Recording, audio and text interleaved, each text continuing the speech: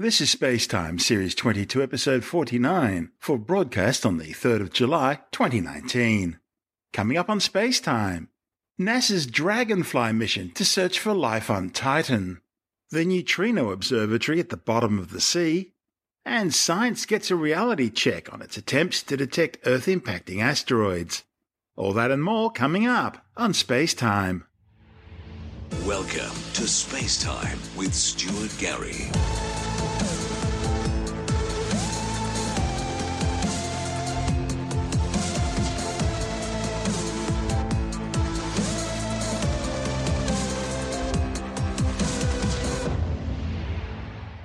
NASA has announced a new mission to study the unique, richly organic world of Titan.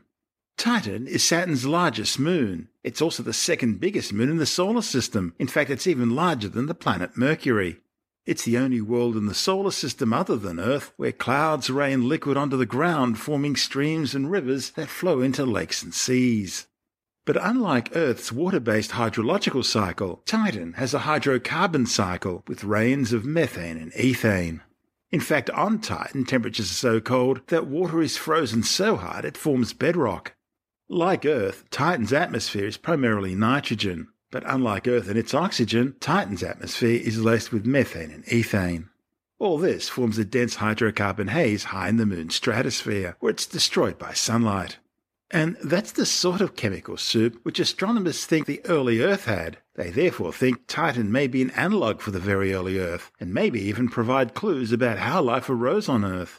And so they want to explore this shrouded world, hidden beneath its veil of hydrocarbon clouds, in far greater detail than what was possible with Cassini or its Huygens lander, which descended down onto the Titan's surface in 2005, becoming the first spacecraft to land on a world of the outer solar system. The new mission, known as Dragonfly, will involve the deployment of an autonomous rotorcraft drone that will fly around Titan, carrying out multiple sorties to sample and examine sites around the icy moon. Dragonfly will launch in 2026, arriving in the Saturnian system 8 years later in 2034. The rotorcraft will fly to dozens of promising locations on Titan, looking for prebiotic chemicals common to both Titan and Earth. Dragonfly marks the first time that NASA will fly a multi-rotor vehicle for science on another world. It has 8 rotors and flies very much like a large drone. It'll take advantage of Titan's dense atmosphere, 4 times denser than Earth's, to become the first vehicle ever to fly its entire science payload to new places for repeatable and targeted access to surface materials. During its 2.7-year primary mission, Dragonfly will explore diverse environments, from organic dunes to the floor of an impact basin where liquid water and complex organic materials which are key to life once existed together for possibly tens of thousands of years. Its instruments will study how far prebiotic chemistry may have progressed. Dragonfly will also investigate the moon's atmospheric and surface properties and its subsurface ocean and liquid reservoirs. Additionally, instruments will search for chemical evidence of past life. Dragonfly will take advantage of 13 years' worth of Cassini data. It's allowed scientists to select a calm weather period to land, along with a safe initial landing site, as well as scientifically interesting targets. It'll initially land on the equatorial Shangri-La dune fields, which are terrestrially similar to the linear dunes of Namibia in southern Africa. Dragonfly will initially explore this region in short flights, building up to a series of longer leapfrog flights up to 8 kilometers, and stopping along the way to take samples from compelling areas with diverse geography. It will ultimately reach the Selk impact crater. Here, there's evidence of past liquid water, as well as organics. They're the complex molecules that contain carbon, combined with hydrogen, oxygen, and nitrogen, and energy, which together make up the recipe for life as we know it. Mission managers estimate the lander will eventually fly more than 175 kilometers. That's nearly double the distance traveled to date by all the Mars rovers combined. NASA Administrator Jim Bridenstine says the moon's weather and surface processes have combined complex organics, energy, and water similar to those that may have sparked life on Earth. As it orbits Saturn, Titan is about 1.4 billion kilometers away from the Sun. That's some 10 times further away than the Earth. And because it's so far away from the Sun, its surface temperature is a chilly minus 179 degrees Celsius. All in all, what promises to be an interesting mission, with fascinating science to be gleaned. I'm Stuart Gary. This is Spacetime.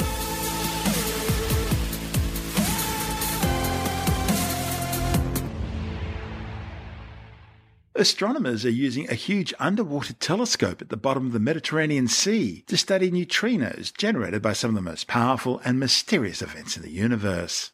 When complete, the KM3 telescope will be located at 2 deep-sea sites at depths of up to 3,500 metres. They'll occupy more than a cubic kilometre of water and comprise hundreds of vertical detection lines anchored to the seabed and held in place by buoys. Each line has 18 modules equipped with light sensors along its length, and in the darkness of the deep ocean, these sensors register the faint flashes of a special light that signals the interaction of neutrinos with seawater. The KM3 net needed to be incredibly sensitive because the light detected from the neutrino interactions is about as faint as light from a light bulb in Sydney seen in Perth. That's the same as a light bulb in New York seen from Los Angeles. One of the scientists behind the project, Dr. Clancy James from Curtin University and the International Centre for Radio Astronomy Research, says such a huge volume of water is needed to surround the instruments because neutrinos are so incredibly difficult to detect. Neutrinos are elemental subatomic particles generated through radioactive decay in stars, supernovae, nuclear explosions, particle accelerators, and atomic reactors. The neutrino is so named because it's electrically neutral and because its rest mass is so small it was long thought to be zero. Neutrinos are the most common form of matter in the universe, and having almost no mass, are capable of being accelerated to almost the speed of light. Neutrinos come in 3 known types or flavors: electron neutrinos, muon neutrinos, and tau neutrinos, each with their own specific properties and masses. And what makes neutrinos really fascinating is that they change, oscillating between these flavors. For example, an electron neutrino produced in a beta decay reaction may wind up interacting in a distant detector as a muon or tau neutrino. Although they have no electric charge, neutrinos do have their own corresponding antimatter counterparts, identified through their opposite chirality or handedness. Neutrinos interact with other matter only through gravity and the weak nuclear force. But when I say interact, it really is a relative term when it comes to neutrinos. In fact, neutrinos are so weakly interactive that several million of them pass through you every second without you ever noticing. While neutrinos rarely interact, when they hit water they can generate light, which the KM3 net telescope's able to detect. But the underwater telescope is constantly being bombarded by millions upon millions of different particles. So how can it differentiate what's a neutrino compared to something else? Well, because neutrinos are so weakly interactive, they can literally pass right through the Earth. So the telescope's designed to only detect subatomic particles passing up through the Earth from the other side of the planet, reaching the detector from below. And with the detector located in the Mediterranean Sea, it means the neutrino source must be in the skies above Australia. And that's where Professor James and Curtin University comes in.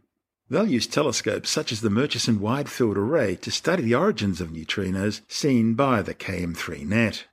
James says the project will help scientists answer some major questions about particle physics, as well as the nature of the universe, potentially ushering in a new era of neutrino astronomy. Neutrinos are the most common type of massive particle in the universe, particle that has mass, but they almost never interact with things. We each have something like, 10 to the 12 passing through us every second of that order from the sun. So the neutrinos are produced in nuclear reactions. The ones we're trying to look for are produced by high-energy particle interactions going on in the universe somewhere. So I'm sure you're familiar with the Large Hadron Collider and, this atom smasher smashing together particles at, very high energies. Well, this is happening out there in the universe, but at even higher energies, right? We know this is happening from the observations of things called cosmic rays. So this is from things like supernova explosions and yes. The fact that it's being positioned in the Mediterranean Sea, exactly opposite where Australia is that deliberate or is that just a coincidence? It's a coincidence. The reason it's there is simply because it's a collaboration of European institutes, and if you want to build an instrument, it's easier to do it nearby. So the main constraint you need is to get this thing down deep, right? You need it to be deep down in the water for 2 reasons. One, so it's dark.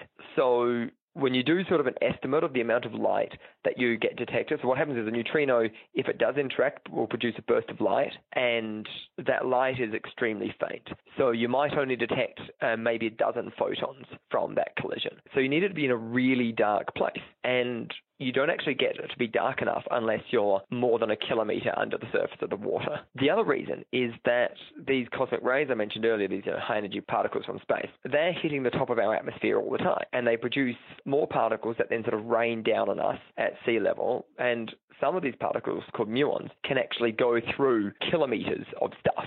Right, they actually don't get stopped very easily at all. And so what you want to do is shield yourself from as many of these muons as possible by going deeper and deeper. Now, you can't shield yourself from all of them, so KM3Net will detect something like 1 million of these muons a day, but nonetheless it's much easier to do at the surface. So the reason it's being built at the bottom of the Mediterranean is that there's some sufficiently deep places there to do this experiment. Why is it important that Australia is at the opposite end of the Earth from where this experiment's taking place? The particles that KM3Net are detecting, neutrinos, they interact very rarely, and we expect KM3Net to only detect maybe of order dozens per year. However, there's also particles from these cosmic ray interactions that hit the top of the atmosphere muons and come down. So what this means is that the detector is saturated by about 1 million muon events a day coming down from above. However, only neutrinos can actually make it up from under the detector. So the best way of saying, okay, we detected this particle, was it a neutrino or was it something else, is to look for particles coming up from underneath the detector, coming up through the Earth, at which point you can say, well, the only thing that could have possibly made it through the whole Earth to the detector was a neutrino.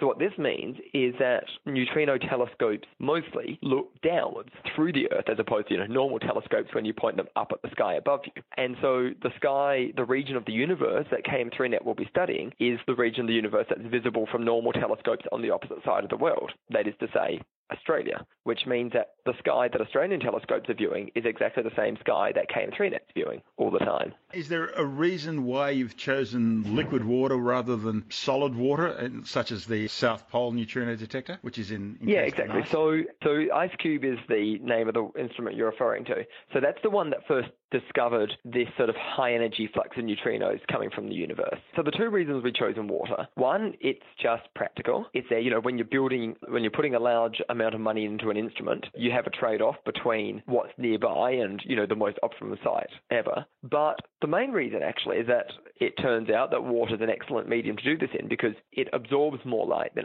ice. So you want to detect light from these faint neutrinos, but light gets absorbed in water with a length scale of, say, 50 meters, whereas in ice, a photon might bounce around for 200 meters before it gets absorbed. However, if you ever stand on top of the snow and look into ice versus stand on top of water and look down, you see further into water, right? And this is because water doesn't scatter light as much. So what this means is when a neutrino interacts, it emits the light in a characteristic cone shape, right? It comes out with a cone with an opening angle of about 30 degrees. This is Cherenkov radiation.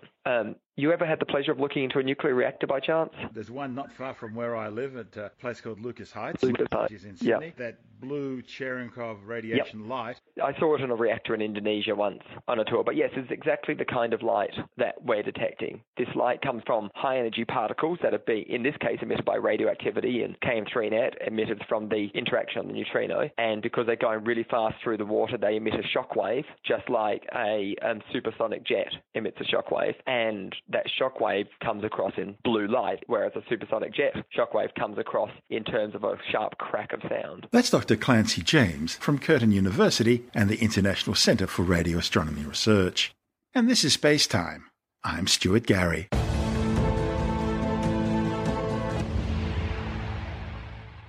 Astronomers have successfully detected a potentially threatening near-Earth object, or NEO, but they were only able to confirm that it would hit the planet after it had already impacted. Scientists have long known that if life on Earth was to be wiped out by a natural disaster, the impact of an asteroid or comet would be the most likely cause. The good news is that unlike volcanic eruptions, earthquakes, tsunami, megastorms, or other natural disasters, an asteroid or comet impact is the one event, given enough advance warning, where science has the technology to try and prevent Armageddon. But scientists have just had a rather disturbing reality check on that assumption. On the 22nd of June, infrasound sensors operated by the Comprehensive Nuclear Test Ban Treaty Organization detected a major explosion above the Atlantic Ocean. But the massive blast, which happened south of Puerto Rico, wasn't a thermonuclear device, but an air-bursting asteroid. The 4-meter-wide asteroid exploded with the equivalent of 3 to 5 kilotons of TNT. The asteroid, catalogued as 2019 MO, had been detected 12 hours earlier, about 500,000 kilometres from Earth, by the Atlas Survey telescopes. These initial observations were assessed by NASA's Jet Propulsion Laboratory, and the asteroid was given a modest impact rating of 2. A rating of 4 means a likely Earth impact. So this was something people weren't too worried about. However, the atmospheric infrasound detection in Puerto Rico 12 hours later caused some scientists to search for more data, eventually finding additional observations of the object from the Pan-STARRS 2 survey telescope. With these additional data, the asteroid's overall trajectory and entry path prediction were improved significantly. The new calculations increased the impact rating from 2 to 4, in other words, a likely hit. The improved orbital calculations also matched the infrasound detection with a very high likelihood. Then further investigations turned up new data from the NEXRAD weather radar in San Juan, Puerto Rico. It turns out it detected 2019 MO as it burnt up in the atmosphere. And observations from weather satellites high in orbit were also able to image the rock's fragmentation. But of course, all this came after the event. The lesson to be learned here is that constant monitoring using multiple sources is needed in order to accurately tie down the trajectory of a potentially deadly impactor. Luckily on this occasion, it was a small 4-metre asteroid, and not something 10 or 100 times larger. I'm Stuart Gary. You're listening to Space Time.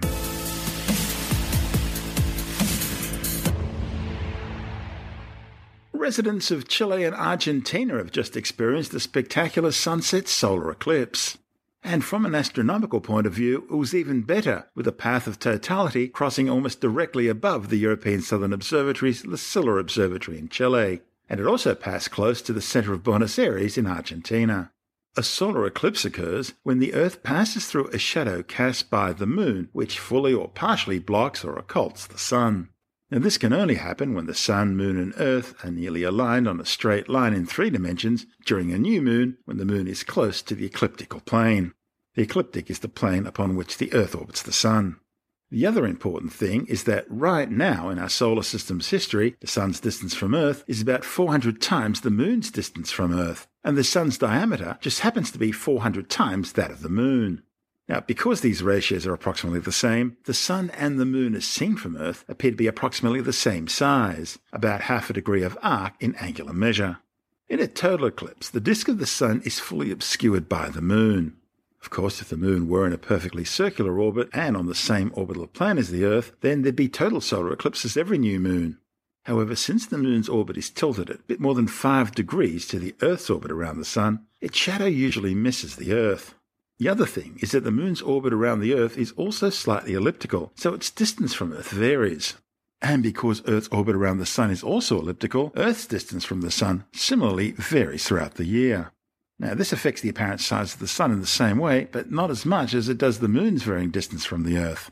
When the Moon approaches apogee, its furthest distance from the Earth, and of course that happened this month, a total eclipse is somewhat more likely.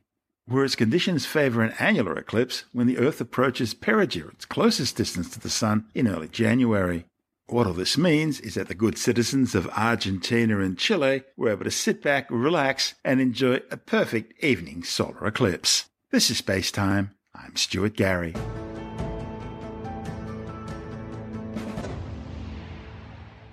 And time now to take a brief look at some of the other stories making news in science this week with the Science Report. The heatwave broiling Europe at the moment has just set a new record, with France reaching its highest temperature since records began.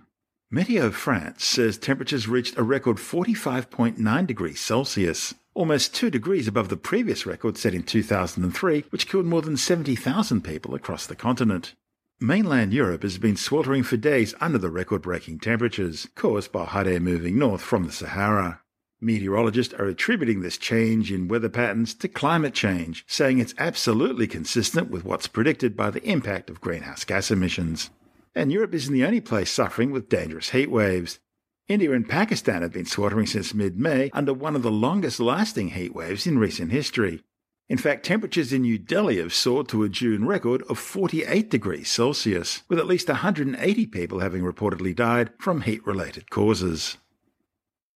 A new study warns that being exposed to solvents while pregnant could raise the risk of your child having autism.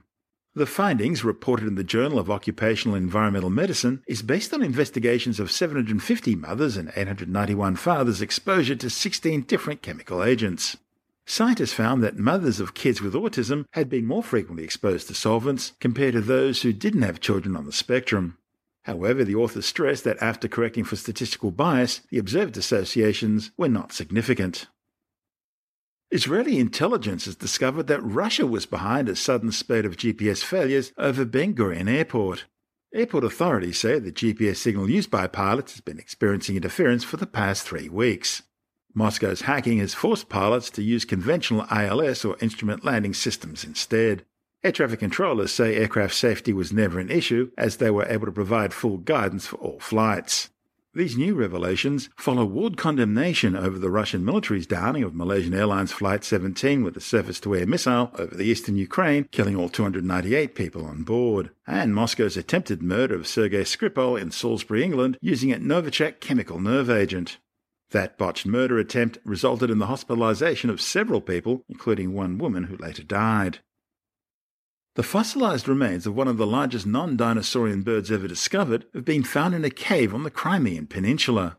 A report in the Journal of Vertebrate Paleontology claims the bird's estimated to have weighed around 450 kilograms.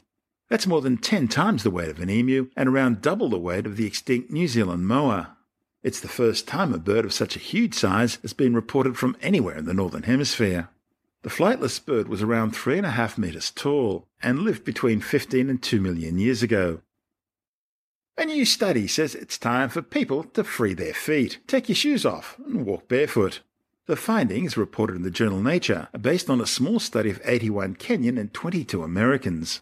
Scientists found that modern cushion-soled shoes reduce sensitivity and alter the forces transmitted from your feet to your joints, while foot calluses, built up by walking barefoot, protect the soles of the feet without compromising sensitivity or gait. Researchers found that calluses tend to be thicker and harder in people who habitually walk barefoot compared with people who regularly wear shoes. They also found that footwear affects impact forces from the foot striking the ground, delivering more energy to the joints than what's seen in thick calloused individuals. The authors say further studies needed in order to determine what effect this might have on the human skeleton. You're listening to Space Time. I'm Stuart Gary, and that's the show for now. You can subscribe and download Space Time as a free twice-weekly podcast through Apple Podcast iTunes, Stitcher, Bytes.com, Pocket Casts, SoundCloud, YouTube, Audio Boom, from spacetimewithstuartgary.com, or from your favorite podcast download provider. Spacetime's also broadcast coast to coast across the United States on Science 360 Radio by the National Science Foundation in Washington, D.C., and available around the world on TuneIn Radio. If you want more Spacetime, check out our blog where you'll find all the stuff we couldn't fit in the show, as well as loads of images, news stories, videos, and things on the web I find interesting or amusing. Just go to spacetimewithstuartgary.tumblr.com. That's all one word and in lowercase, and that's Tumblr without the E. You can also follow us on Twitter through @StuartGary, at Spacetime with Stuart Gary on Instagram, and on Facebook, just go to www.facebook.com/Spacetime with Stuart Gary. Spacetime is brought to you in collaboration with Australian Sky and Telescope magazine, your window on the universe. You've been listening to Spacetime with Stuart Gary. This has been another quality podcast production from Bytes.com.